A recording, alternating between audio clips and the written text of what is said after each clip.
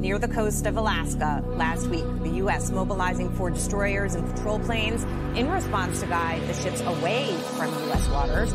Wall Street Journal editorial board writing, quote, "The naval patrol is best understood as a warning that U.S. territory isn't safe, as well as a test of how the U.S. will respond. The world is getting more dangerous, and a complacent U.S. political class isn't educating the public about the growing threats." You know, we're on the edge of war, and the Biden administration refuses to fill the Strategic Petroleum Reserve, which it drained last year. So I don't know how this gets more dangerous. The Chinese can see it, and I think they're going to try and take advantage of the situation. The number of Chinese illegal migrants crossing the border is surging. Guys, up 115% since October last year. This is coming as a new report reveals Chinese nationals have breached U.S. military sites at least 100 times in recent years. The issue with people probing the defenses of military bases, and this could simply just be driving up to the gate to see if they get turned around, but there have been instances of people posing, or maybe they actually are Chinese tourists, who are just given a side mission and have people who are kept back home or are going to be interviewed as soon as they get back home by the Ministry of State Security, who are very aggressive, who are blowing past checkpoints, who have penetrated deeper into military bases. And if you just step back and look at all of the things China does, and also its method of espionage, which instead of the Soviet Union, and later Russia, which is to focus on a very few high-value penetration agents that can work their way into the CIA or FBI, China just sort of throws everything against the wall and sees what sticks. So this could very well be part of that effort. U.S. lawmakers now are really taking notice of this new Huawei Mate phone, which it almost like a made in China phone in some ways, and saying that maybe SMIC did violate sanctions there. What does this tell us of where we are in this tech war now? Yeah, that's a very sensitive issue. The Biden administration, of course, has imposed these very strict export controls on what kinds of chips, what kinds of chip-making equipment can be sent to China. And what we found out through this teardown that we did exclusively is inside the Huawei phone, there's a chip made by SMIC at 7 nanometers, which is much more advanced than anybody thought SMIC could actually produce chips, especially after they've been blacklisted by the company. It sounds a little bit strange that a company, SMIC, that's already been blacklisted by the company, by the U.S. government, still needs to follow U.S. rules, but it does. If SMIC wants to supply Huawei and it has American equipment in its factory, then it needs to follow American export rules in selling to Huawei. So as you referenced, an American lawmaker is now calling for an investigation into what SMIC is doing exactly and how much it's helping Huawei if it is making these chips for Huawei. It's a very sensitive issue. It is incredibly rare for Kim Jong-un to leave the country, but now we're hearing he's going to take a trip to Russia to talk about a possible arms deal. Put this development into perspective for us. Well, this has been in the works for a while. The Russian Defense Minister Shoigu visited Pyongyang, about a month ago to set this deal up. And look, this is significant in a couple of ways. One, I'm not as worried about the equipment. North Korea has been stockpiling and using Russian-made equipment for 70 years in its military dictatorship, but I'm very worried about the amount of ammunition that they can provide, particularly artillery. And they can provide thousands and thousands and thousands of rounds that will allow Russia to stretch the war out in Ukraine. And if it settles down into a stalemate, if the Ukrainian counteroffensive breaks down and is not effective, this will allow Putin to absolutely continue the war. And then the other thing, Carly, is this is an extension of the unholy alliance of Iran, China, Russia, and North Korea, the new axis of evil. And I'm not seeing anything in terms of a strategy from the Biden administration to drive wedges in between the axis of evil here to disrupt what's going on, this new alliance. You basically just see kind of a shoulder shrug from the White House. Well, President Biden visiting Vietnam yesterday after attending the G20 summit in India. The president saying the U.S. outreach to Vietnam is about providing global stability, not about containing China. Watch this. What this trip is about is less about containing China. I don't want to contain China. I just want to make sure we have a relationship with China that is on the up and up, squared away, and closer to the United States. Vietnam being closer with the United States. It's not about containing China. It's about having a stable base in the Indo-Pacific. Well, everybody, good afternoon, good morning, wherever you are. My name is Alex from Reportify Media, and welcome to the show, Let's Talk China Show. I am joined by my awesome co-host, Cyrus Jansen, on the program. Hello, Cyrus. How are you? Hello, Alex, and everybody. Thank you for joining us here on YouTube. It's fantastic to be here, Alex. We got a lot to talk about today. Power Hour. It is indeed the Power Hour here. Of course, grab yourself a coffee, put the tea on, stick around. We got lots to cover here. Cyrus, this has been an interesting week here with the G20. You've been following it quite closely there in the United States. What are you hearing over in those parts of the water? Well, you know what's interesting, Alex, is that I think the big news is that we've got the United States and the G20 are now coming up with a plan to essentially try to take on China's Belt and Road Initiative. And I think this is something that you'll know very clearly because, you know, I know that you've done a lot of work on the Belt and Road, as I have as well. We have a lot of videos that we've done. And what's interesting that we're seeing is I think a lot of people fail to realize this, is that the Belt and Road Initiative is already 10 years old. So, you know, no matter what the United States and Western allies want to do, you know, China has a head start, a massive head start. They've already signed up 149 countries around the world. The Belt and Road, again, it's already 10 years old. It's already done over $6 trillion worth of trade around the globe. And you're seeing so many tangible benefits from countries around the world that have been completely transformed through the Belt and Road Initiative. I mean, this is going through the Middle East, also going through Africa. I mean, these are probably it's really giving a voice to the global South, which, as we know, has been heavily neglected by the United States and our Western allies. And this is something that is causing a huge shift in what we're seeing on the greater scale, is this shift from a unipolar world where after World War II, the United States has always been the world leader. Everyone has looked to the United States. Everything has gone the United States way. You know, obviously it was very strategic after World War II. The United States came in. We had the Accords where we worked with European leaders saying, look, we're going to rebuild Europe after the war. We're going to, make the United States dollar the world currency, the federal, the foreign reserve currency. We're going to, we did that deal with Saudi Arabia to start exporting oil in U.S. dollars. Everything has gone through the United States for decades. It has truly been a unipolar world for a long, long time. But we have seen a massive shift in the last couple of years. And I think for smaller countries around the world, they have a very different approach now. And it is simply one of course, I want to trade with the United States, it being the largest economy in the world.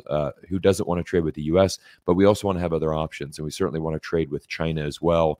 And I think that we're just seeing this new multipolar world. And that's really that's what's happened with the Belt and Road Initiative. And that is what we're seeing, is that China obviously has a seat at the table. You cannot argue that China can build infrastructure better than any country in the world. I mean, if you're wanting to get bridges built and schools and hospitals and ports and all of these things that are happening, I mean, China's leading the world in this type of innovation, and they are simply doing that all over the world. And we've seen a lot of tangible results. And I think that's the big difference, is that when the United States goes to a continent like Africa, we typically go there to lecture. We sit down and we tell African people, this is what you need to do.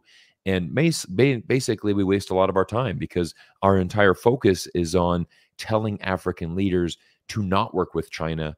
Meanwhile, China, obviously, they come in with a very different mindset. Chinese government officials and the Chinese government, they don't care if African countries are working with the United States. Their mindset is a little bit more healthier, in my opinion, where it says, hey, work with the U.S., but also work with us. Here's what we're going to do. Again, you're seeing those tangible benefits. So kind of going back and wrapping this opening comment up, Alex, it's interesting when we hear these plans. For example, don't you remember about 18 months ago, wasn't Biden all about the Build Back Better program? This was, again, something that made this huge news flash. Everybody's all about BBB, triple B. We're going to build back better. It's going to take on the Belt and Road Initiative. Incredibly, we haven't heard anything in the last 18 months about this. but now the U.S. and the G20 are coming together again. We've got this grand plan, but actions speak louder than words. I would like to see some action, first before I become, a believer in this. We're very good at talking, but can we walk the talk? Well, thank you for sharing that insight. Cyrus, just to update you, the Build Back Better is actually, well, I nickname it the Build Back Bankrupt. It's actually long gone, and it's pretty much been canceled. It didn't get the go-ahead. It didn't get the support it needed. So bye-bye to that. Now, this does cause the Americans a few issues here, and the number one issue is trade. We look at trade, and we think it's just logistical lines, like a trade line, tanker ships leaving the West Coast, going across the ocean, and just dropping containers or picking up product, vice versa. The real complexity, what's going on with the trade routes today is you're looking at old infrastructure with the United States. Now, people might say, well, what are you talking about? We have the latest, greatest cars on the streets and the roads. We can, do that no problem. And we have, good tanker trucks that drive up and down our roads, but not really. It comes down to technology. It comes down to the things that you mentioned at the start of this program. Companies like Huawei that invested in that infrastructure. Yes, 5G does play an impact with many things here. 5G also operates certain ports to make them more competitive, even here in China. Automation means consistency. Consistency means, getting that product there on time. Gone are the days of pretty much saying, it's in transit. That term in transit that used to be used a lot in North America. Where's my package? It's in transit. Well, that's just not going to happen here in China. They'll be able to pinpoint it. Also, the investment in satellite infrastructure. That satellite infrastructure is more detailed than Google satellites that are out there giving information, GPS information. The new, I believe it's called Baidu or something, satellites that are in the skies here in China, they are more detailed and more precision. Now, the BRI has expanded actually to 152 countries. Maybe it's grown in 3 in the last hour here. So, but yeah, you're probably right. It has grown. Now, the interesting part about that is, and I'm going to, reinforce your comments earlier by saying that, these infrastructure, these are gaining relationships throughout countries and continents. Now, let's look at Africa for a moment. The United States, Britain, UK, and France had many decades to invest in these infrastructures. Now, what they have failed to do is really, do exactly that. You're starting to see railway lines now being put into these countries. Well, we're in 2023. There's 60 to 70,000 kilometers of high-speed rail in China, a country that, in the last 30 years has seen a miracle happen. Now they're moving that whole strategy across the globe and connecting these trade routes. Well, these old trade routes used to be back in biblical times where people used to trade, whether it was the Silk Road trading or whatever, back in the early days. Well, what China is doing is not only putting that infrastructure in, the rail lines, the shipping lines, the airlines, the train lines. There's a train that leaves the city of Chongqing and goes all the way to Germany. So to add to this, who benefits the most out of this? And here's the interesting point. We may think it's just logistical companies, but in fact, A, it's the end user, somebody buying that product. B, it's the distributor, maybe somebody that's importing that product. And also something else to keep in mind is this helps these countries be competitive. So if you're in, an African country many years ago and you had problems getting door-to-door service or rail service, well, that infrastructure is in place now. These small communities that had no connection to the world are actually managing to do that. Your thoughts, where this could go, Cyrus?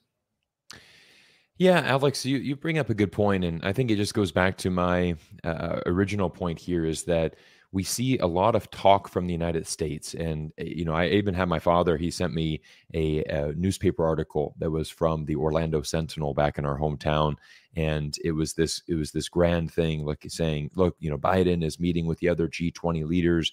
They're finally going to bring this amazing development to the Middle East. They're going to really help out all of these Muslims in the Middle East. And what's interesting is I did a full breakdown of China's Belt and Road Initiative in the Middle East. And what's interesting about that is you look at the infrastructure, things that they have built in the Middle East. Even, for example, when you look at the Muslims that make their annual trip to do the Hajj, the sacred journey for every Muslim that they must do once in their life. You have Muslims from around the world, traveling to Mecca in Saudi Arabia. So all of the trains, the buses, the entire infrastructure where they are getting around and doing this once in a lifetime pilgrimage, all of that's been built by China. So you could literally say that China is directly impacting the lives of tens of millions, if not hundreds of millions of Muslims, as they're making this trip to Mecca and doing this, pilgrimage that every Muslim should be doing at least once in their life. So I think that's a really big thing. I mean, Alex, you've got a really good, you just had on the slide there. I believe this is the 5G port that's in Tianjin. So I was reading about our biggest port in the United States, which is in Long Beach, California. When COVID happened, we had significant delays because we couldn't get the personnel in there. It's extremely old, the infrastructure. We just cannot. It is the largest by size in the United States, but it's run incredibly inefficiently. And here you have these images from Tianjin in China. You have Huawei has built a 5G network there. You have everything is going on. It's incredible. They have, I believe, up to 75 autonomous vehicles that everything is running autonomously. Okay. I mean, so instead of having workers on the ground in the port, people are in a control room monitoring everything. Everything is run much more efficiently because these machines have artificial intelligence. They know exactly the timing. You can imagine having hundreds of cargo ships coming in. You have all of these vehicles that are moving around and transporting these cargo ports. So it's incredible just how advanced China is. Again, this is something that we're seeing. We can't really see that anywhere else in the world, is how artificial intelligence, how the 5G network. I mean, this is what's interesting is, you look at the Middle East specifically. Look at the United Arab Emirates, UAE, who, by the way, just joined the Belt and Road, or who just joined the BRICS alliance. They'll be joining as a full member in January 2024, along with Saudi Arabia, along with Iran. So these are some very big countries that obviously have a dominant share of the oil production, the crude oil production in the world, with the addition of, when you look at Russia, Iran, Saudi Arabia, and now the United Arab Emirates, the BRICS alliance now controls 50% of crude oil production. That's massive. I mean, that's a huge control of that. But you look at the UAE, I've been there personally. I visited it back a few years ago. But they've been running on Huawei's 5G network for years now. And they have some of the fastest internet speeds. They have the whole infrastructure done. I was just reading today on Twitter, there's a new article that came out in Germany where the German government had actually gone forward and they have actually installed part of the Huawei equipment because, there's a huge concern of security in the West, but they've realized, it's hardware. We actually need to have this infrastructure built, and Huawei makes the best stuff. I mean, it's just as simple as that. Why are we going to handicap ourselves? And, the German government obviously said, look, we've tested it. We believe it's not a national and security risk. We're going to go ahead and move forward with this. So you're seeing some countries that are kind of breaking away from that the U.S. orders, right? I mean, we go back. This is so funny. Remember when Trump had basically said to the UK, you need to do this. You need to ban Huawei. I mean, the interesting thing is Huawei built the entire 4G network in the UK. So now the UK government, again, this was back in 2020, they said, okay, we have a 7-year plan to replace the Huawei equipment due to national security concerns. I mean, it's hilarious because it's like, oh, okay, so, it's a 7-year plan. It's going to take you 7 years to rip out all that Huawei equipment and then reinstall it with something else. Meanwhile, your customers and your citizens in the UK are going to suffer because they're going to be years behind getting the right infrastructure, getting this, getting this deal as far as getting advanced 5G network. I actually shared a tweet about that a few weeks ago where, again, it said, I think it was a few years ago, it said, I think it was 3 years ago. It said the UK is going to abandon Huawei, and now just the last month they said, 5G expert, the UK is falling years behind and getting 5G, because they're ripping out the Huawei equipment. I want to add to this 5G to let people really understand what it means. And I mean, it has a lot to do with really think about this for a moment. If people want to get surgery and they're in remote villages or they're in other countries and can't get accessibility to healthcare, the technology of 5G really has solved the problem. I've been to places here in Chongqing that have actually shown us remote operating, precision operating, not just from working ports from an office cubicle maybe 1,000 miles away, but this is stuff that is really changing lives here. Now, people in the West might say, in the collective West, they might say, wow, okay, so big deal. The internet's a little bit faster in your phone. What's a big deal? It really is a big deal because we're talking autonomous cars as well. I was just in one of the data parks here in Chongqing. Now, you might think 3,000 people that, go around the side, or maybe it was 30,000. Anyway, we'll find out that figure later. But it has many companies on it, and these companies are using this technology, and they're trying to innovate it to try to see, how can cars change? Well, what I learned from the EV market here, and I view this really as a stem to the BRI, is this is the collaboration of many companies here in China working together. The Huawei's, the BYDs, the NIOs, the Avatar 1.1s, all these companies working together, the mapping. Now, in other parts of the world, a competitor is a competitor. In China here, it's how can we all make this work? How can all these companies collaborate together? And some of them are actually Western companies as well, having no problem selling their product here. It's not just the other way around where, a lot of people think that it's just China dumping goods into North America. In fact, a lot of Western companies are actually in collaboration in some of these new energy vehicles here. The interesting part is they're trying to find ways to improve people's lives. For example, there's a organization here that monitors and helps support these cars. It's called Kieri. And this division really, it has a standard that helps people understand how automobiles work. It's kind of like I don't want to say it's a testing facility, but it's more of a research facility to help these automotive people to innovate these cars. Now, you might think, okay, new energy vehicle, it's a battery, it's a car, that's it. No, in fact, if you've ever driven in some of these vehicles here, which are quite affordable as well, there's many price points to enter that market. But this is actually changing lives. I got into this car. I was driving the Avatar 1.1 briefly up the highway towards the airport. It went into autonomous mode. Then the fireplace came on, and the LED fireplace, Cyrus, came on. And, I'm sitting there relaxing in this car. The music goes in, the massage chair goes on, the ambiance inside the car. It's like, whoa, wait a minute. This isn't bad. This is very good. And then you start to say, wait a minute, the average person spends 2 to 3 hours in a major city in North America, 2 to 3, maybe 4 hours a day in their car. Well, in fact, if a car can help you, also prevent you from getting into an accident, nothing's 100% yet, but prevent you from getting into an accident, lower that stress level of driving, give you more of an understanding. These cars could even see 50 to 100 meters into fog. That is how really technology has, greatly advanced here in China. Cyrus, what is the NEV market like in the United States? Yeah, actually, I want to talk specifically about that EV market because, Alex, I was listening to an awesome audio clip yesterday. It was an interview actually with Forbes, and there is a gentleman by the name of Tu Le, T-U-L-E, Tu Le.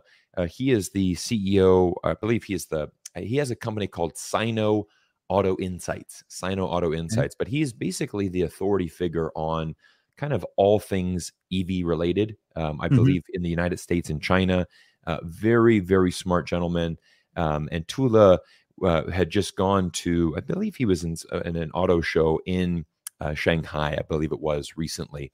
But he said, so anyways, Forbes sat him down and he had a couple of really big insights that I want to share. So first of all, the Forbes editor said, Tula, what is the one thing that you noticed when you went back to Shanghai? And he said, the biggest thing I noticed was, number one, was there were a lot of expat CEOs that were, that hadn't been to China in 2, 3, 4, 5 years. And as you know, Alex, so, I met in Shanghai a few months ago. I mean, it was my first time back to China in 4 years, obviously because of the COVID pandemic. But he said these auto executives and people within the EV industry, they had gone back to Shanghai. And he said, the first thing I noticed was just how surprised these executives were at how fast China is advancing in this field. And he said that it's no doubt about it that China is leading this industry. They are inventing truly amazing things. And, what we're seeing right now, I mean, to answer your specific question, what is the EV industry here in the United States? Well, it is definitely, dominated by Tesla. I mean, Tesla has a very large market share here. It is incredibly successful. Full disclosure, I also drive a Tesla here in the United States. I do it just because of the gas prices here are so ridiculously expensive. And it is extremely economic, to actually have an EV. I'm not one saying like, oh, I want to do my part for the environment. I mean, I do think there's a lot of, there's a counter argument to that. Is there really an environmental benefit? But obviously there's a financial benefit with going EV, just in the sense of saving that money and also, having better access to parking spots. You can always get premium parking if you have an EV. So it is certainly gaining a lot of momentum, but I think that's what I want people to understand as well, Alex, is that, when we're talking about EVs, 50% of every Tesla is made in the Shanghai Gigafactory. So what the smartest thing that China ever did and this is really an incredible move, and I broke this down in a full video, is that China has actually welcomed in Tesla, and they have made Tesla the center of the Chinese EV ecosystem. And that's something that a lot of people don't understand, because we kind of get in this battle where like, oh, BYD's doing really well, Xpeng, NIO, who cares? Li Auto, all of these, Chinese companies are rising. Well, guess what? They can't, they're never going to compete with Tesla. Tesla's is the GOAT. Tesla's the best. And it's like, well, Tesla wouldn't be possible without China. That's why Elon Musk went to China. That's why the Shanghai Gigafactory exists. And the other thing that we have to really realize is that the other insight that Tula that shared is he said the big race right now is trying to get EV vehicles down to a very affordable price point in the United States, right? He wants to develop a premium, for example, I mean, if you're going to have a premium Tesla, I think it's the Model X. So it's around $100,000. I mean, it's not a cheap car at all. I have the Model Y, which is basically just your standard version. It's, much cheaper than that. It's just a, 4-door sedan. Your basic entry-level model. I think maybe that's the 3 or the Y. Can't remember, but I've got the Y. It's much cheaper than that. But he's like, if you want to build a premium model in the United States, it still costs you $100,000. But one of our persons in the one of our people in the chat, they had said, look at the Ford factory. They are partnering with CATL, which is the leader in the battery technology. And even the New York Times wrote an article that was really fascinating and said that nobody can compete with China when it comes to battery technology. There's no one even close to it. So, I mean, this is what's funny. I mean, we have some trolls in the chat here that are like, oh, you guys are shilling. You guys are just, talking nonsense about China. To be honest, we look at China in a very fair way, because we're just saying the truth. I mean, here you have the New York Times just coming out and I mean, they had an amazing intro. The very first paragraph to that said, whoever controls the battery industry controls the future of the world, because this technology is so important. And right now, China has an insurmountable lead, and no one's even close to them. No one's even close, Alex. So again, it's not my words. It's not your words. It's not like that's what the Chinese government wants us to promote. We're just, in fairness, this is what the New York Times is telling us, and this is what, when you look at, this is why I go to industry experts, somebody like Tula, who literally runs a company called Sino Auto Insights. He is the authority figure all things related to EV, whether that's US or China. And I'll come to the conclusion here. He said, what's happening in China is that you're able to get a premium EV for well under 50,000, US dollars. And the only way the United States is going to do that is if the American companies partner with Chinese battery manufacturers and partner with Chinese companies to get that price point down. In the United States, if we were going to build it in America only with American technology, impossible. It will not happen. So again, it goes back to what my core mission is on YouTube, and it's always promoting the United States and China working together. You know that. You know that that's my mission. You call me the peace ambassador, and that's something that I always want to strive for. But again, when we hear these messages of the United States should decouple from China, we want to move every factory out. No, there's actually going to be the opposite. We're actually going to see more Chinese companies coming here and opening factories in the United States just to take advantage of, the labor market here, the conditions here, and potentially, hopefully bringing more Chinese EVs into the United States. And I mean, what's interesting, Alex, is we're also going to see Xiaomi, which has made makes an incredible smartphone. It's the highest quality to price ratio. It's not a very high price point, but it's a very high quality phone. They're going to be debuting their EV automobile next year in China. So again, this is much more advanced, and it's just ludicrous when people are critical of the Chinese EV industry. I know there's some very well-known anti-China YouTubers. We don't need to we don't need to mention their names on here to, bring down the quality of this stream, because, they're just living in denial and, just talking about how terrible, the China EV industry is. But again, let's go away from the anti-China YouTubers who have an incredible bias and are just so jaded to what's actually happening in China. Let's go to industry experts, someone like Atula, who can actually give us a more accurate insight into what's really happening in China. And again, go to New York Times, go to anybody that really understands the EV industry. The future's China, and it's not even close. I'm going to add to that. Please. And I think there's a very big misunderstanding about what this EV market really is, this new energy vehicle market. I mean, people think in the United States, of course, Tesla is a very fine automobile. There's no doubt about that. But the misunderstanding here, Cyrus, is you have the people that feel these cars just don't have power, or, my car that I drive with petrol is the way forward and it will always be the forward. That misunderstanding of actually the mechanics behind these cars, how these cars operate, what their purpose is on the road. This isn't about, China just saying, okay, everybody, drop the petrol cars. Let's go to battery power cars. That's it. And, trust us. I've been in this city of Chongqing for 2 years. Now, this city is a prime example of where I think future cities are going. Chongqing, it can hold its weight in population. That's for sure. 30 million plus. So let's put this city up against major cities in North America. Let's put it up against New York. Let's put it up against London. Let's put it up in major cities, in other parts of the globe. Mexico City, for example. Okay, that's actually a good example. Let's go 1-to-1 with Mexico City and Chongqing here. Both are very, very populated cities, okay? Mexico, major pollution problem. Chongqing, on the road to the solution to the problem. Yep. Almost all new cars that I'm seeing on the roads here, especially whether they're in the delivery, whether they're in the DD or the taxi companies like we call T3 here, they are mostly powered by new energy vehicles.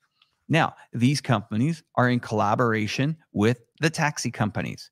Okay. Now, if you drove in these cars, if you've ever been a passenger in these cars and you're blindfolded and you're told, sit down, tell me, battery powered or gas powered, you couldn't tell the difference. To be honest, you cannot tell the difference. Now, there's going to be people in there saying, I won't go. I'm staying with, my car. I want to lay rubber. It's, this is what I want to do. I understand that point of hearing that car, maybe muscle cars, or I don't know what they call them, hot rods in my days. But this is about car companies that have to innovate. They have to. This is coming, North America. Whether you like it or not, this is coming to the shores near you. You cannot avoid what's happening here in China. 16.2 million of these units have gone out the door. That is nothing to what the potential. I just spent last week at the Smart China Expo, and I saw stuff that is on its ways to the shores there. Now, people might say, I can't really afford a Tesla. And then they sit in a BYD, Beyond Your Dreams vehicle, and they say, wait a minute, this price point is interesting. Or they're a small delivery company in the United States. Maybe a bakery or something. Well, there's Wuling automobiles. Some of these EV cars are as cheap as $4,000 or $5,000. Okay, some of them go up to $40,000 to $50,000. I mean, this market is massive. Is it going to slow down here? Absolutely not. Yeah. This country has set the infrastructure up for it. It's set the collaboration up for it. It's what's going on inside these cars. Trust me, guys, when you sit in these cars and you see what these cars can do, it's not just about driving, it's the experience. Imagine getting on a road, Cyrus. For example, you lived in British Columbia, a lot of rainy days down there, sometimes very hard to see in front of you. Imagine these cars telling you what's 50 or 100 meters in front of you through that rain, through radar cameras, through sensors that actually can save your family's lives in road accidents or things like that.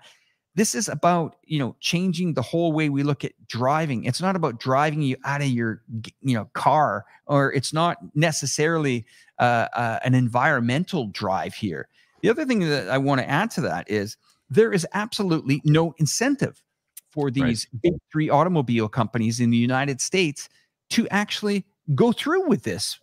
Okay. And what I mean by that is, why would you convince General Motors, Ford, or any of these companies to come out of that? The oil companies are definitely not going to talk them out of it. Yeah. The petroleum companies that make gasoline and diesel fuel, they're not going to talk them out of it. In fact, they might start their own propaganda drive against these very vehicles by saying, wow, American muscle, you got to have that car. Nothing wrong with having that car. If you want to have that car, it's no problem. But for the average person that wants to improve their life, improve their pocketbook, and improve certain things, this is an alternative to them. No one's saying you got to go out and do this tomorrow morning. But I'm going to tell you, it's going to come to a price point.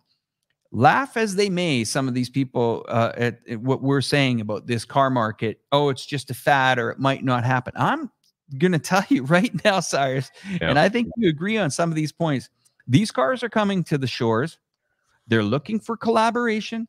They're welcoming companies like, Chevy and all these Fords and all these, even Mercedes. They're welcoming them to the table with their technology and say, let's collaborate. Let's get together. Let's have board meetings. Let's find a price point for somebody that wants to get into that vehicle. It is happening, whether you like it or not. It's going to continue to happen. And the major, major, major push for this new energy vehicle market is in play. And that's where we go all the way back. We do a full circle all the way back to the Belt Road. How are you going to get these vehicles to market? Well, with one of the greatest infrastructures ever put in place, connecting 152 countries from China, that is the BRI. And if you got to ship battery-powered vehicles, you're putting them on the rail tracks, and those rail tracks are going right into Europe. And that is a price point and a competitive price point there. I mean, you can see this. I can see it here. It's almost like, I met a lady that was at the Smart China Expo. She was in the Austrian pavilion. She said basically these cars are smartphone on wheels. Yeah, is the way she put it. Nice. And that is where I think we're going with this. We look at this market here and we just think, the average person might still fall into that. Well, China doesn't know how to make great products. Well, in fact, they do. If you're a drone operator, you like DJI products, made in China. Oh, yeah. If you're watching this program right now on a laptop or, a smartphone, most audibly made in China. Now you might say, well, it's an Apple product. Well, yeah, no, it's designed in California, made in China. So I'm going to hand that over to you, Cyrus. I don't think that North American market is really accepting what's about to happen. I think we are going to see a massive amount of these vehicles hit the streets in America. And, I'm not trying to convince people by saying to them, give up your gas-powered car. But let's say you're a family of 4 and you have all 4, cars that are all petrol and they're using gas. Let's see the alternatives. And China's not just looking at automobiles here. They're looking at delivery trucks. They're looking at, half-ton trucks. They're looking at taxi companies. They're looking at, I drive an e-bike here. I don't know if you know that, Cyrus. I drive I do. an e-bike in Chongqing here. My e-bike is competitive to any road scooter. It can do 50 to 70 kilometers an hour. Okay.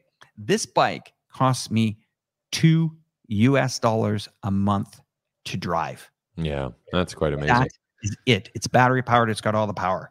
Yeah. Yeah, I think, Alex, there's definitely been some prediction of that as well. I have read another article. I forgot the news source, but it had basically predicted that as well, is that the next step is for more of these Chinese auto manufacturers to, come into the United States and certainly even Europe and Western nations, simply because of the price point, and I mean, that's where we see that on a greater scale with other things as well. It's the same reason why, for example, why did Apple go to China in the first place? Why do they manufacture there, right? Obviously, they partner with Foxconn. Foxconn owns the factories in China. That's where your iPhones are produced. And it's because you have this incredible price to quality ratio that's really unmatched in China. And what's interesting is even though the Chinese manufacturing, the cost of that has risen significantly, right? Salaries are higher. You've got pensions and health insurance plans and things like that. I mean, it's significantly higher to produce in China, but you've got the quality that's there. And that's why there's still so many companies that are, manufacturing in China. When I was back in China in June, I went to a textile factory, had the opportunity to see how, over 25 different Western brands are still choosing to manufacture their textiles in China because it's just that price to quality ratio. Sure, it's a higher end manufacturer. They're do a lot of work with European brands, European ski jackets or European golf shirts, and they need to have that high quality ratio. And so, yeah, I think, Alex, what we're looking at is, everything's tied together. The other thing that I mentioned in my breakdown on the EV industry is that when the Chinese government gets behind a plan, when they really get behind something, that is obviously, you get the green light from the Chinese government, that basically means that, China's going to do it. And we've seen that with other industries as well. For example, artificial intelligence. We know that the Chinese government said, look, there is a strategic shift. We are going to be prioritizing that. When that happens, all of a sudden, different regions, for example, could get tax advantages. Okay, if you're an AI company, you come to this city in this district, you're going to be able to save on your corporate taxes because we want to prioritize this AI industry. We want to hire more people in this industry. The interesting thing is that when you go back in time and you look at how China became an EV player, what happened is that they actually sent risk from China. It's something that many of our Western politicians are saying. I'm sorry about that. And to answer that question, I've decided to. Nice. There we go. Sorry. Nice little plug for my factory that I visited, Kalito. Shout out to Tommy and the team over at Kalito, for having me visit there. They're over in Jiangyin, near Wuxi there. And so this was an awesome opportunity to go and visit. You can see that red shirt on the right is Swix. It's a European, I believe it's a Norwegian, or I know it's a Scandinavian brand, I believe. But where's this showroom that we're looking at? This showroom is actually in it's in a factory. It's called Kalito, and there's the owner. He's a co-owner. His name is Tommy. He's originally from Norway. He's been traveling between China for 16 years. But again, it's a beautiful showroom. And Tommy, his co-founder Andy, who's a Chinese national, they invited me. They sponsored my trip to China. They brought me out to China specifically to tell their story to the world and how it was awesome. It was a great video, really well received. If you haven't watched that, the title is "I Visited a Chinese Factory. What I Saw Shocked Me," because it truly was shocking, Alex. It was incredible to walk through the factory. See, the 200 plus workers in there, the conditions that they're working in. Tommy really brings a great insight into this because, he is Norwegian. He's based in Norway. He just travels between China and Norway. But what they do is they do things a little differently. They pay their workers a little bit higher salary. The workers that are at that factory, they don't actually live on site. He said, no, we're going to pay you a higher salary so that you can go home and be with your families. Quite an interesting concept, right? Because he said, look, we want you to enjoy your work here, but we want you to make sure that, if you're a mom and dad, like we want you back home with your kids. Like that's where you should be. In addition to that, he did another thing that was quite amazing is he said, quite typical for Chinese companies is that, your year-end bonus, you actually get that after Chinese New Year, right? They want when the employees, they go away for 2-3 weeks for Chinese New Year, as an incentive to get them back to the company, they hold out on their bonuses. And Tommy said, no, let's do the opposite. Let's give them their bonuses before they go on holiday because that's when they need it. Let's give them their bonus so that when they go back to their hometown for their 2-3 week holiday, they can actually use that bonus and actually, enjoy their holiday even more. And we're gonna create loyal employees that way. So he's brought in a great Western mindset mixed in with the Chinese mindset. They're producing some of the top European clothing brands. Price points where $150 a shirt. They're making it in his factory because he has the most advanced machines, and that's something that's amazing. Is even what I noticed is I'm not an expert in the textile industry, so I went there to learn. And he said, look, in Jiangyin, this area, this is where a lot of the manufacturing and textile is. Well, within a 20-minute radius of our factory, we have the cotton factory, we have the button factory, we have the zipper factory, we have the dye factory. If you need to, obviously it needs to be dyed all these different colors. All of this is within 20 minutes. In addition, all of the machines that we're using, right? The machines that he's using, it was a very advanced 6 needle thread machine. It's not like your common stitching one that has one. It has 6 different threads going in to produce that high quality stitch. And I'm like, wow, where's this machine made? Oh, 20 minutes down the road. If the machine breaks down within 20 minutes, we can have, a technician here. It gets fixed within an hour and we're back up in production.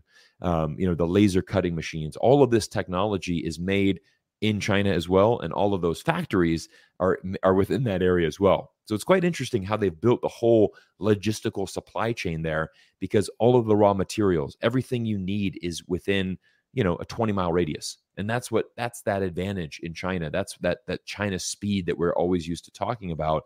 And so it was a really great insight into how that textile industry works and why, European companies are saying, hey, sure, there's more manufacturing going around. Obviously, a lot of textile manufacturers have gone to Vietnam or Mexico, Bangladesh.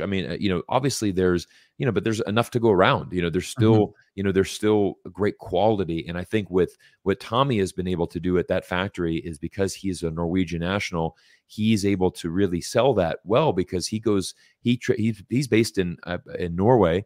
And he travels all throughout Europe and he meets with other clothing manufacturers and says, hey, I'm Tommy. I actually own a factory in China. So you're dealing with me, a Norwegian, person. So they have that trust factor. And it's like, look, we're at all the international standards. And he said, even the Chinese government, he said, it's very difficult to pass the inspections that they have to go through, to make sure that they meet these quality controls. It's much more complex than the average Westerner knows.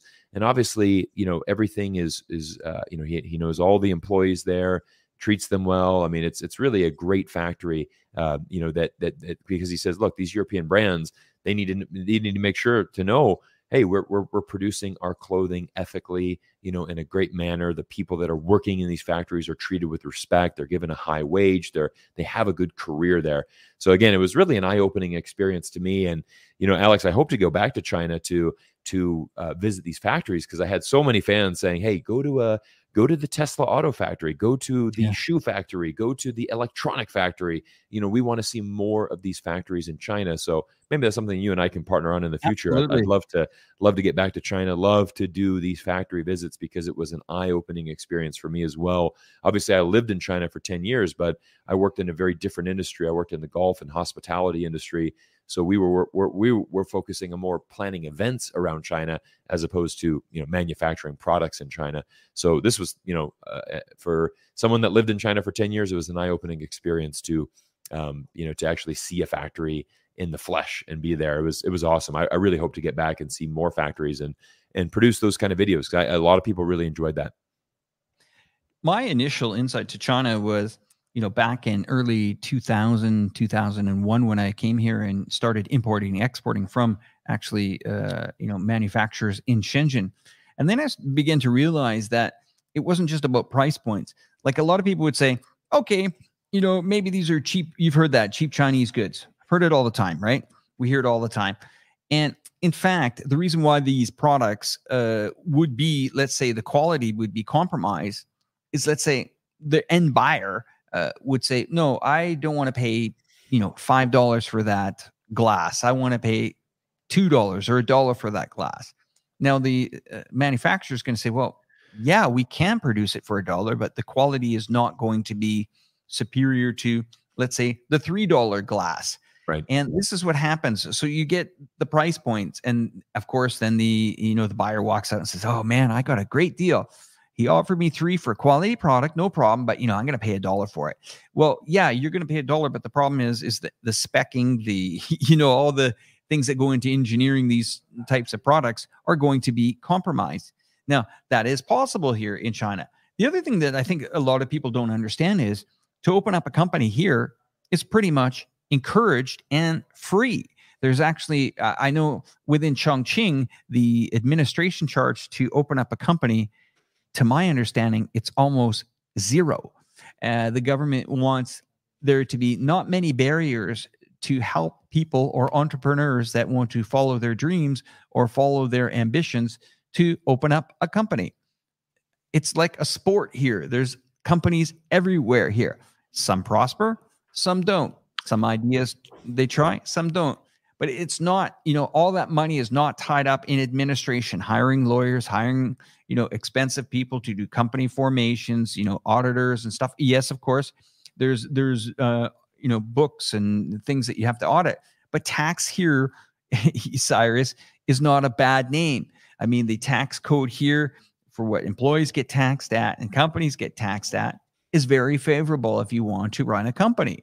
And it's very straightforward, and most of it's online. I mean, I get sometimes quite a kick out of it when I'm walking by some of these tax offices. I mean, the latest tax office I saw was in one of the nightclub areas here in the city. It's like, hey man, might as well go visit the guys at the tax office here, and then go out for a beer and play some pool. I mean, it's a completely different dynamic here in China. When you're forming companies, when you're trying to bring something to the market, you have that support. And it's interesting how you showed your friend there and you toured around that company. I visited many companies in the last year, a motorcycle company, what else did we see? We saw a hot pot company, which is very popular here, that just make the sauce. We saw a pharmaceutical company. We saw how they treat the employees. I mean, some of these cafeterias were fully automated. Amazing cafeterias, and some of this workforce is massive. I know we were at one of the phone operators, Oppo.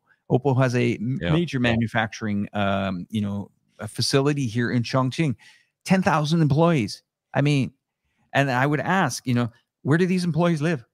Well, we have a possibility to house them. We have accommodations. Now, if you think about it, you're a university student or a person that maybe didn't go to university. You have the opportunity to get into a good company. Now, of course, everybody wants their kids to go to university, right? This is a country that actually allows kids to go and not become bankrupt as soon as they walk out of school with, a massive student loan debt of, hundreds of thousands of dollars. So the option for people here to, really decide their destiny is pretty clear. Now, if some people, academics is not a way forward, maybe a trade is a way forward. There's many opportunities, many cities that they can prosper in. But I'll give you an example. My experience when I was at the Oppo factory, or even a pulp and paper factory that we visited about an hour outside of the city here, I was very clear with the guy. I said, well, how do you recruit people, bring them in? Well, we train them on the spot. We train them how to do this. There's classes that can educate them on how to save money. They'll open up bank accounts. They will be able to save money, send it back to their family or whatever, so forward and forward. I mean, this is very interesting. We see in North America, a lot of these companies struggle to get employees because, well, housing is too expensive. How are you going to get an employee to work at I don't know, we'll use potentially what Amazon was trying to do in New York. How are you going to get somebody to go down and work for an Amazon at X amount of dollars an hour when you're living in New York, right? So this is the interesting thing about China, is that it has all types of levels, layers, and accessibility to people, whether you're a company owner, whether you're a factory owner, whether you're a foreigner in this country. It's quite welcoming. My wife recently opened up a company here in Chongqing about 6 months ago. The process was very, very straightforward. Yeah. And what I was quite surprised is a corporate bank account was open. Once the company was formed, a corporate bank account was open within 72 hours. Nice. Pretty amazing stuff. Alex, I when I was in Shenzhen, I had, interviewed a gentleman that, had basically, it was an American citizen that opened up his hedge fund. He had basically moved his hedge fund from Boston to Shenzhen. And it was it was called Snowball Capital. They had moved everything over, and certainly they had to jump through some hoops to do that. But I mean, he actually said it was actually pretty straightforward on the Chinese side. The harder side was actually on the American side, going through that paperwork and doing that. But he had moved his whole hedge fund to Shenzhen with the simple thing of saying, like, look, we are kind of investing in these emerging markets. We're investing in these industries like artificial intelligence and EV, and China is just simply too important to those industries to not spend significant time here. He said originally we thought, okay, we're going to spend maybe 3 months out of the year. Maybe we do something short term just so we can be on the ground. But he also said what's interesting is with these Chinese companies, there's not enough analysts that are really covering them. And the problem is that a lot of the analysts are based in Hong Kong. They don't have that intimate knowledge. And he said, you know what, how about this crazy idea? Instead of going to Shenzhen, for a couple months out of a year, why don't we just move the company and why don't we just HQ in Shenzhen? Let's be on the ground.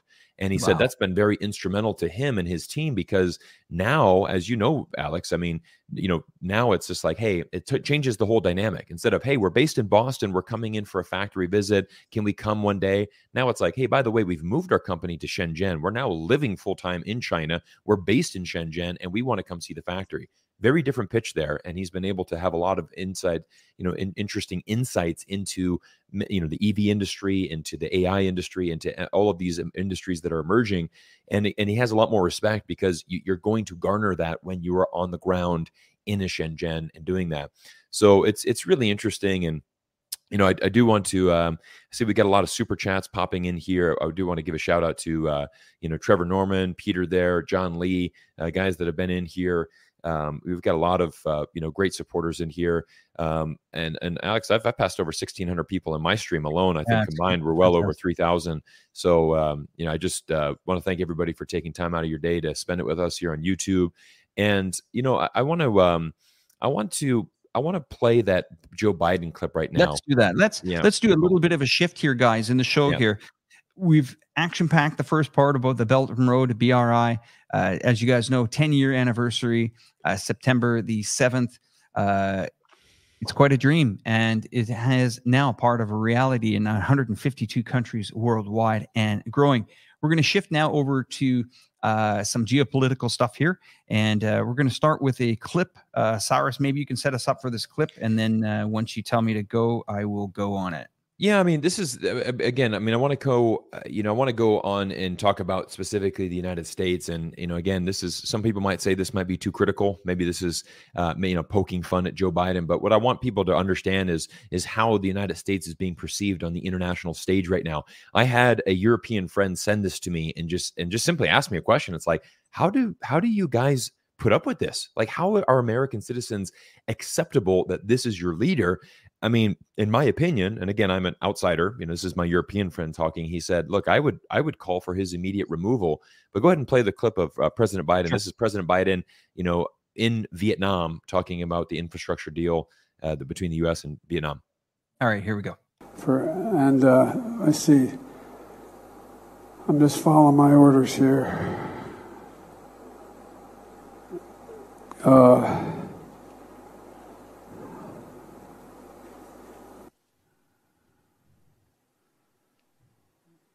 Staff, was there anybody haven't spoken to? I ain't calling on you. I'm calling on, I said I have 5 questions. I don't, anyway, I just think that there are other things on leaders' minds, and they respond to what's needed at the time. And look, nobody likes having celebrated international meetings if you don't know what you want at the meeting, if you don't have a game plan. He may have a game plan. He just hasn't shared it with me. But I tell you what, I don't know about you, but I'm going to go to bed. Third world. The Southern Hemisphere had access to change it, had access. It wasn't confrontational at all. He came up Thank you, everybody. This ends the press conference. Thanks, everyone. Thank you. Thank you.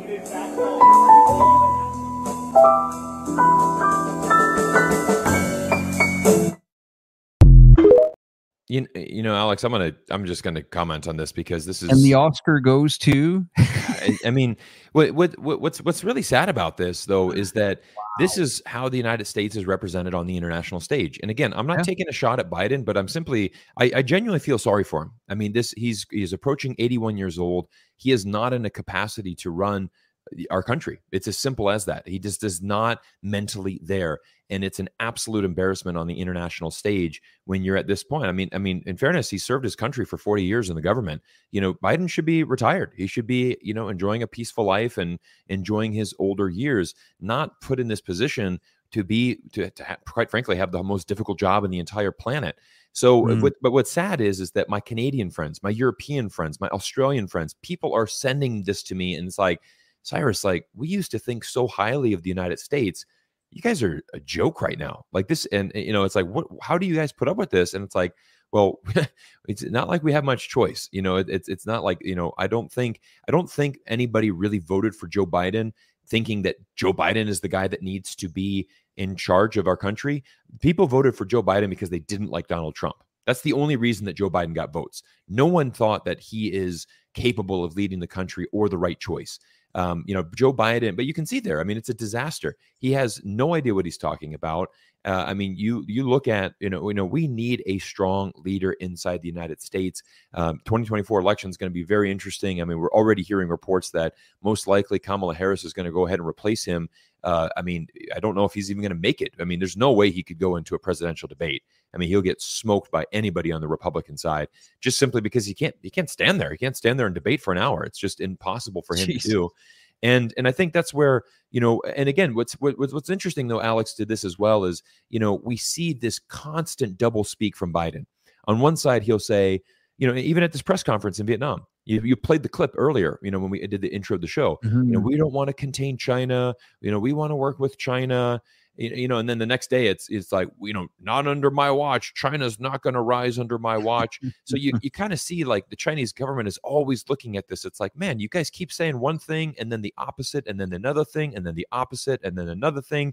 It's just this constant cycle. And so, you know, this is a big reason why the U.S.-China relationship is strained, because Chinese officials have no interest in what the United States says, because there's no continuity, right? Everything's just changes by the day. It's so fluid. No one knows what the heck's going on. I mean, I think like 6 times in his during his first term has Biden gone out and said something that contradicts the one China policy. And then, you know, all of a sudden, you know, his staff, oh, no, actually not what President Biden meant. The United States government, we adhere to the one China policy. Oh, but by the way, we're going to defend Taiwan. Wait, I believe in Taiwan. This, that. You know, it's just like, what is our position? You know, like, we need to have something just concrete and stick to it. You know, where we just kind of keep trying to play both cards. And it's like, oh, no, we don't want to contain China. We want, you know, a rising China is beneficial to the U.S., but then, you know, 2 days later, it's going to be like, well, we're going to go ahead and restrict. I mean, look at the new Huawei phone. I mean, it's so funny. You have SMIC, you know, who is a Chinese company selling parts to another Chinese company. It's like, you guys have violated U.S. sanctions. You know, what planet are you guys thinking on? By the way, I've got a full breakdown of that Huawei phone and how that is completely revolutionized. I mean, this is actually a game changer. This has completely changed the future of U.S.-China relations and also world geopolitics. I'm going to break that down in a new video, hopefully coming out in the next couple of days. But what's interesting is I mean, this is, as an American citizen, I mean, I love my country. I love, I live in the United States. It's where I was born. It's where my parents and my family are. But I mean, there are so many problems inside this country. And, we're not addressing the issues. We have incredibly poor leadership inside this country. And we have incredibly corrupt politicians. I mean, you look at some of like Mitch McConnell, Joe Biden, Lindsey Graham.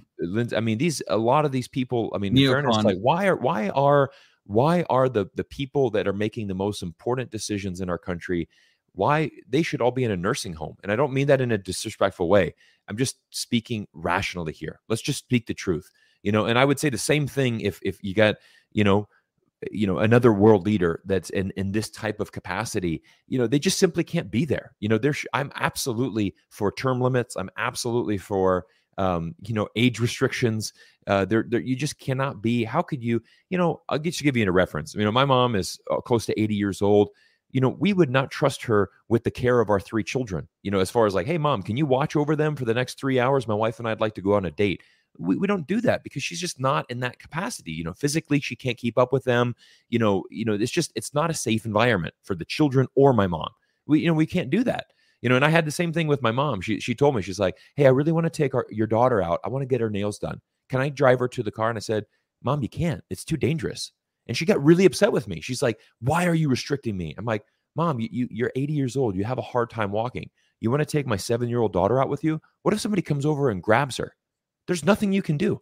You're in a very vulnerable position here. And she's like, wow, I never thought about that, Cyrus. You're right. I said, the safety of the children is the most important thing. I just said, look, that's the reality of the situation, Mom. Like, no disrespect to you, but as her father, I've got to make the most important decisions. And it's the same thing. We cannot have this type of leadership in the United States. On the international stage, it makes us look incredibly weak. And it's something that needs to change. But again, it's like you come up here with Biden and it's like, well, we're partnering with the G20. We're going to take down China. We're going to build better roads for the Middle East. We're going to do something that's amazing in the Middle East. It's like, yeah, let's actually do something. But on the flip side, we're sending billions over to Ukraine. American people are struggling. The inflation is absolutely through the roof in this country. You talk about affordable housing. I mean, I saw another, somebody had posted, it's like, look at this chart. Beijing and Shanghai are completely unaffordable. This chart is absolutely shocking to the youth of China. They got to be so frustrated. I'm like, name me an affordable major city in the world. I mean, I was just in Vancouver, Canada last week, Alex. It's a disaster as far as housing and what the Canadian youth are feeling.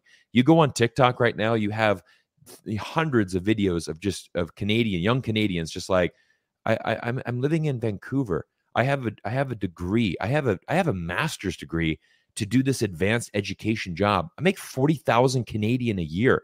It's unlivable. I can't pay my rent. I can't live in this country. It's like, how are Canadians living here? It's a massive problem. Canada, US, I mean, all, Europe. I mean, try living in a major city in Europe, buying a 800,000 euro house or something with interest rates at 7-8%. Yeah, good luck with that. I mean, no chance. We spoke about strong people here. One of them is a guy that both you and I know that you just recently interviewed, Patrick Lancaster. For the audience that doesn't know who Patrick Lancaster is a crowd-funded journalist who has been following the conflict in the Ukraine since, I believe, 2014, where most of the Western media will tell you that this conflict started just last year. Here's a figure for you, Cyrus, and I'm going to ask you this, and it's a little bit of a contest, okay? Let's ask the general chat box, everybody there in the comments, and yourself, how much money do you think the world or America has spent on this conflict in the Ukraine? How much money do you think they've spent in the last year? Ballpark it. Oh, geez. Billions. I mean, I actually don't know that number, but I know it's got to be north of $20 billion. So the first deal that was passed through the House and verified was $118 billion. That was in 2022. And then there's been various packages, military aid, arms, packages to keep the government afloat in the Ukraine, to make the pension plans continue on. The number is staggering. I would earmark it around $250 billion. Let's see what some of the people are saying in the chat. What is everyone in the chat? Somebody says 100 billion. Someone says 800 billion, 150 billion. Okay. In calculations here, I sat down last night and decided, let's guess and let's spend $250 billion on this crazy conflict that's been going on. If you add it up, Cyrus, it's in a yearly calendar, let's say it's including, so Jimmy's saying 260 billion here as well. Okay. That equals approximately 28 million US dollars per hour. Yeah, it's just year. It's incredible. I mean, it's incredible. So we were talking about Patrick Lancaster here. I will give you an idea of what kind of work Patrick does. Let's have just a quick little screen share of Patrick here on the front line in the Donbass area. Yes, go ahead. Alex, let me. I actually need to run. It's the school day this morning. I got to get the kids ready for school and get them going. So, I just want to. What I'm going to do. I'll leave the channel going. I'll let you bring it home. I've got to get the. My kids are calling. We got to get it going. But anyways, guys, thanks. I think we had a great chat, Alex. Again, it's about the Belt and Road Initiative, the G20. The title of the stream is "Can the U.S. stop the China's Belt and Road Initiative?" I'll just leave my closing comments here. I always worry about the United States that we're stretched way too thin. You're talking about that number, $28 million a day that we're sending over to Ukraine. And I mean, my opinion on Ukraine is that I want to find a solution to that war as fast as possible. I'm going to be continuing to bring in more experts on that. It's not my area of expertise. I focus more on China. But I mean, as an American citizen that's seeing my tax dollars going over there, I want a conclusion to this as fast as possible. And for both you Russians and Ukrainians to stop killing each other and the war to stop. But, Alex, I'll let you bring it home. Thank you again. I look forward to more live streams with you. We need to do this more regularly. We'd had many people in the chat. I mean, just awesome support from everybody. If you haven't watched, watch our latest videos out, and we got some more fun stuff coming out. My next video is going to be about Huawei and that phone and how that China has developed that 7-nanometer chip that, again, I believe has changed the entire future of U.S.-China relations. We're going to break that full video down. So, guys, Alex, I'll keep the channel going on my end, but go ahead and bring it home, and thanks for everything. Thanks, Cyrus. Take care. All right. Okay, so just to bring you guys up to date here, Patrick Lancaster continually reports from the Donbass area here. We can see some of his amazing work here. Several incoming shells are coming right now. Let you guys listen to this for a moment. Да, и не вставать.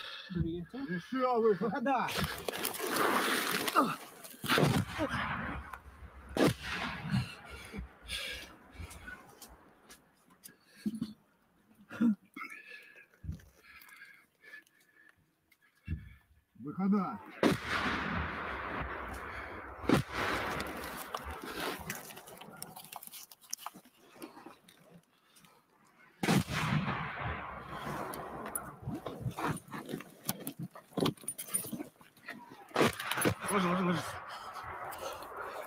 Что произошло сейчас? Произошло обстрел минометный с Васильков. Нет, это САУ. Васильки. Не. Работает САУ. Да? Что? Работает 152-й минометы. So that just gives you an idea of Patrick Lancaster, what he's been doing in the reporting in that area almost a decade now. I sat down with Patrick before the show. If you're coming and watching from Cyrus Jansen's channel, you will know exactly what video I'm talking about on Cyrus's channel yesterday or 2 days ago. It has over 300,000 views, where he interviewed a very good friend of mine, Patrick, who I've met in person and also really supported in the early stages of his channel. This is a man that risks his life every day to tell you, the viewers, the other side of the story. I decided to sit down with him before the show here and have an interview. And let's listen to see what Patrick has to say about the current situation here. And we'll talk to you guys in a bit. So, Patrick, thank you for coming back on to this program with me today. We're playing this segment during the live stream here with Cyrus and I. We are just a few hours away from our live stream, but I thought I would bring you onto this program. Your video went absolutely viral yesterday with Cyrus Jansen, clocking in at over 300,000 views within the first 24 hours that it's been published just on YouTube alone. This is an indication here that people really are now starting to pay attention and getting down to the truth of really what is going on in that area. I know that Cyrus had you on last year on his program, and this year, I don't think even he expected this type of response. Patrick, maybe you can share a little bit more insight on, what is going on down in that region right now. Are we going to continue to see this zone, going into 2024, maybe 2025? Give it to us here over the next couple of minutes so that our audience can really take in on what is really going on down there in the Donbass area. And for everyone that's just joining this program, Patrick is a crowd-funded journalist who has been documenting everything that's been going on in the Donbass area since 2014, not since the 2022, when the Western media has said that this conflict started. Patrick is his own YouTube channel called Patrick Lancaster that has amassed almost 600,000 followers. There's a reason why he's one of the fastest growing channels here in geopolitics, is because people want to get to the truth. And that's exactly what we're going to deliver here today. Patrick, tell us really in a nutshell here for this program and for these viewers, what on earth is going on down there? Tell us the truth, please. All right. Well, first of all, Alex, thanks for having me on again as normal. And Cyrus, it was great to be on with you the other day. I'm glad the interview went well. And Alex, hello to your viewers. I hope they're all subscribed. I guess as far as the situation here, well, we could just kind of go what's happening now, what's been happening. But right now I'm in the center of Donetsk. And in this last week has been the first Russian election where the people of Donetsk and also Lugansk and Zaporozhye and Kherson. But I was here in Donetsk, so I can tell you what I saw with my own eyes. This is the first time these people here have been able to take part in the Russian government as Russians. And the Western mainstream media will have you believe that this area is full of Ukrainians and is part of Ukraine. And that's what I told the people that I was interviewing at the polls. And they laughed at me. And they laughed at the United States and Europe for saying that Donetsk is part of Ukraine. They said it's definitely not. They said it is part of Russia because the people want it part of Russia, and it's always been part of Russia. These are not my words. These are the people's words. But even though the people were so happy to be taking part in these elections, Ukraine was not. So Ukraine was hammering the city of Donetsk with Western supplied weapons, mainly 155 millimeter artillery shells on civilian areas. Now, the elections took place in kind of two parts. The first part was 8 days of mobile elections, where these mobile voting stations would go to different parts of the city and the territory and let people vote, as particularly elderly and things like that, and people that just couldn't make it to the polls. And then the last 3 days, which started last Friday, Saturday, and Sunday, were the open polling stations. And this is where I went and started filming what the people wanted, what the people felt about the day. So I was there on Friday documenting how these people felt. And the overwhelming feeling and opinion of these people was just happiness that they were able to take part in the Russian government, the Russian country. And unfortunately, Ukraine was hammering these civilian areas. And literally, the last week, people have been dying every day here. I myself on Sunday was at 6 or 7 locations that had been hammered by Ukrainian shelling, some artillery and some rockets. During the day, I was filming where artillery shells were coming down and interviewed one woman whose father was severely injured during an attack on their home. Luckily, her 2 young children were inside and weren't injured. Now, this is all on my reports. This is all documented. Anything I say isn't my opinions. It's what people tell me, the facts that they see and what their opinions are. And all this is documented on my YouTube channel, Patrick Lancaster. So this woman says her father was injured by the shelling. The daughter says that it was Ukrainian shelling. And I said, okay, why is this Ukrainian shelling hitting your civilian home? And she said she doesn't know. I said, maybe there's a military target near her. So of course not. It's only a civilian area. And this is the common thing. Then I went to another home that the man told me a incendiary device came down on his roof and burned his home down. And he said it was Ukraine doing this. And his mother as well, an elderly woman, said it was Ukraine doing this and that it was only a civilian area and that they see Ukrainian drones above and that Ukraine knows it's only a civilian area but still fires on them. Their neighbor showed me a piece of what he said was a United States cluster bomb that had come down on their house just a couple days before.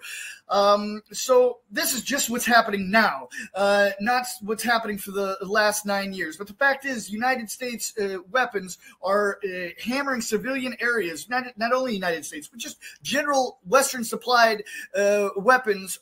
The Western tax dollars are going to hit civilian areas. That's what Ukraine's doing with this. Of course, maybe they're also hitting military targets somewhere. I don't know, but I'm telling you what I see with my own eyes, and that's Western supplied taxpayers paying for weapons that are being used on civilian areas.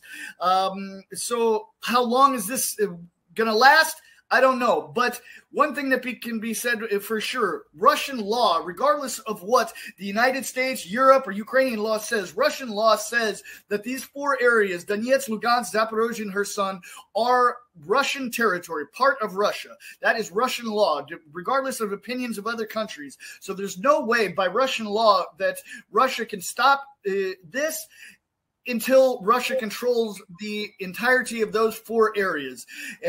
So unfortunately, it seems that this war is going to last another year or 2. Who knows? I hope it ends tonight. Not tomorrow, but tonight.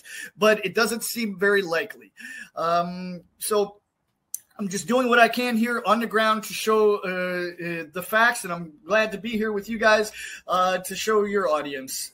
Patrick, here's a figure that I want you to remember. We did some calculations yesterday, and we calculated 1 year and approximately got some general numbers, because you know that a lot of these governments will not really release how much money in funding they've done, how much money they've funded in other things. For example, how many arms they brought into the country. But let's use the cool, easy figure of $250 billion.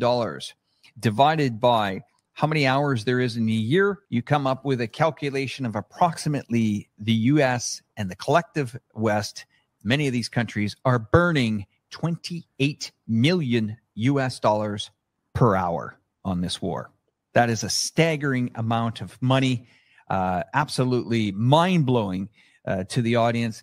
And I really appreciate that point that you made here tonight. You and I have an extended interview, which will be on my Reportify Media channel. And I also tell this audience that you're watching tonight to also watch Patrick Lancaster's channel, of course, and that amazing interview with Cyrus Jansen that just took place. If you want to get the background, caught up, and forward, that's how you got to go. You got to go with the Cyrus Jansen, Reportify Media, and Patrick Lancaster. And of course, we commend you for your hard work and your resilience to continue to reporting from this area. Patrick, what a great pleasure it's been to spend time with you today on the screen. Please be safe, my friend. And for everyone watching, go over to Patrick's channel right now. Donate, support this guy. He really appreciates it. And he's putting his neck and his life on the line to get you the truth. Patrick, thanks again for joining me. Greatly appreciated. Well, that's the latest update from Patrick Lancaster in the Donbass area. Like I said, don't forget to subscribe to his channel, Cyrus Jansen's channel, who was a major part of this live stream today. Pretty exciting to share the screen with these gentlemen. I want to thank you, the audience, once again. Don't forget to subscribe to all these channels. They are all in the links below. If you're coming over from Cyrus Jansen's channel to my channel, Reportify Media, welcome, say hello, and everyone will give you a warm welcome as well. Anyway, from me here in the fantastic, and I think undisputably one of the greatest cities in the world, here in Chongqing, China, it's a good night for me. You guys take care. We'll talk soon. And hey, we won't just let you go like that. Enjoy the views of China.